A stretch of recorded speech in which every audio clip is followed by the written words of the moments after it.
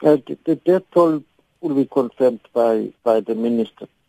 But yeah, we have seen a number of incidents of vehicles simply overturning, vehicles getting into rivers, vehicles driving into people's homes and killing people while they're sleeping. It's just indication of bad behavior on the part of drivers generally on the roads on Friday and Saturday. Sure. Simon, you just highlighted that the minister will announce the death toll. Do you know when this will be taking place? Now, as soon as all the incidents have been tallied and closer to the end of the festive season, because the minister has already had one briefing. But at the end of the festive season, she will release all the information having been tallied and verified. Well, we've been speaking about this particular issues, the fact that the messages that's been preached through the campaigns seems to be going on deaf ears with really the failure of changing behavior.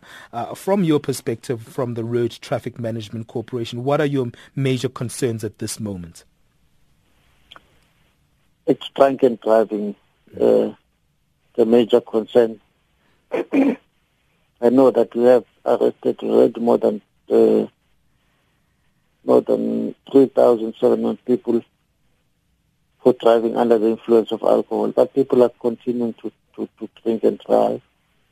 And our big concern now is that accidents are happening within the towns, villages, cities where people have gone to on vacation, and they're knocking down pedestrians.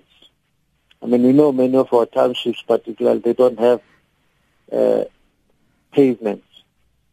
So it becomes then the responsibility mainly of the driver, the motorist, to be on the lookout for those pedestrians and be considerate.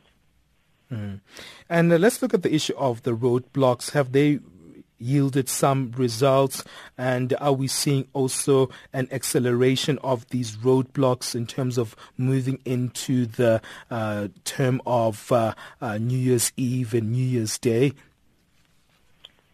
Yes. No, we continue to have operations. That's why I can tell you the drunken driving people have been arrested.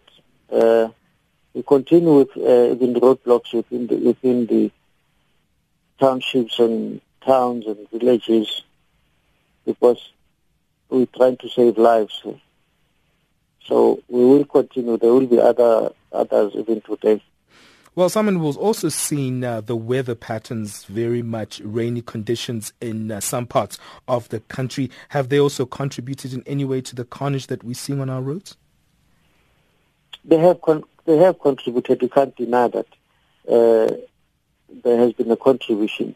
But even in those, they've contributed in the sense that people have been unable to control their vehicles or drive properly in wet conditions, which again point to the competence of those drivers rather than at the weather pattern. I mean, we have not had these kinds of storms like those we had in Gauteng where they swept away cars. It's been raining. So if you are a competent driver, you should at least know what to do when it's raining. You reduce your speed, you put your lights on. By this time of the year, your wipers would be working and your tires would not be smooth.